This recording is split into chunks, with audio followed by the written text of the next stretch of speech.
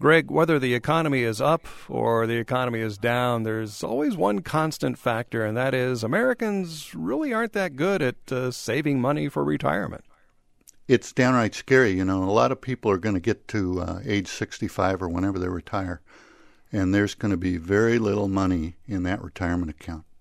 Well, what are some ways to fix this problem? How do we encourage people to save for retirement? Well, one plan that's out there, and actually about half of the companies in America are doing this, when you go to a company, they usually offer you the opportunity to join their 401k or 403b retirement savings plan.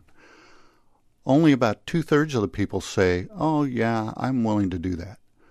Now the focus is on the company will automatically enroll you in the program. You have the option of saying, okay, I will do that.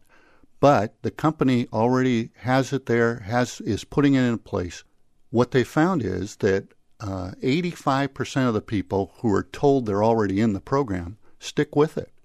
So it's having a really big effect on millions of American wage earners. Well, this is a way to put our inertia to work for us because, you know, if it takes an extra step to save money, well, we may not save that money. But if it takes an extra step to pull out of that savings program, well, we'll probably just stay in it.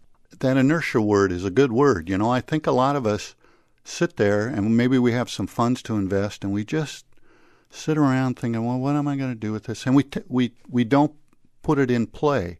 And this is one way to actually get some money into an account that's going to help you. Okay, so you've come up with a way to get more people to go into these retirement plans. How about encouraging people to keep adding money into it and investing more? So there's another program that some companies have adopted whereby when you get a raise, the raise automatically goes into that savings plan. Again, you have the option of saying, well, I don't want to do that. Or you can reduce it. But otherwise, under current plans for most people, you have to kind of go out of your way to say, yeah, let's put that extra money in. So I think this is a terrific way, another really good way to get people to add money to their accounts. And as a matter of fact, that's what I did. When I first started, I remember my first raise was $5 a week, and I just added it to my savings plan.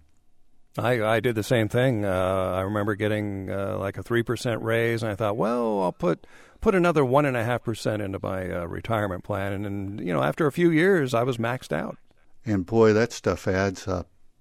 Thanks, Greg. Greg Heberlein is KPLU's financial commentator. You can download our Money Matters conversations at kplu.org. I'm Dave Meyer.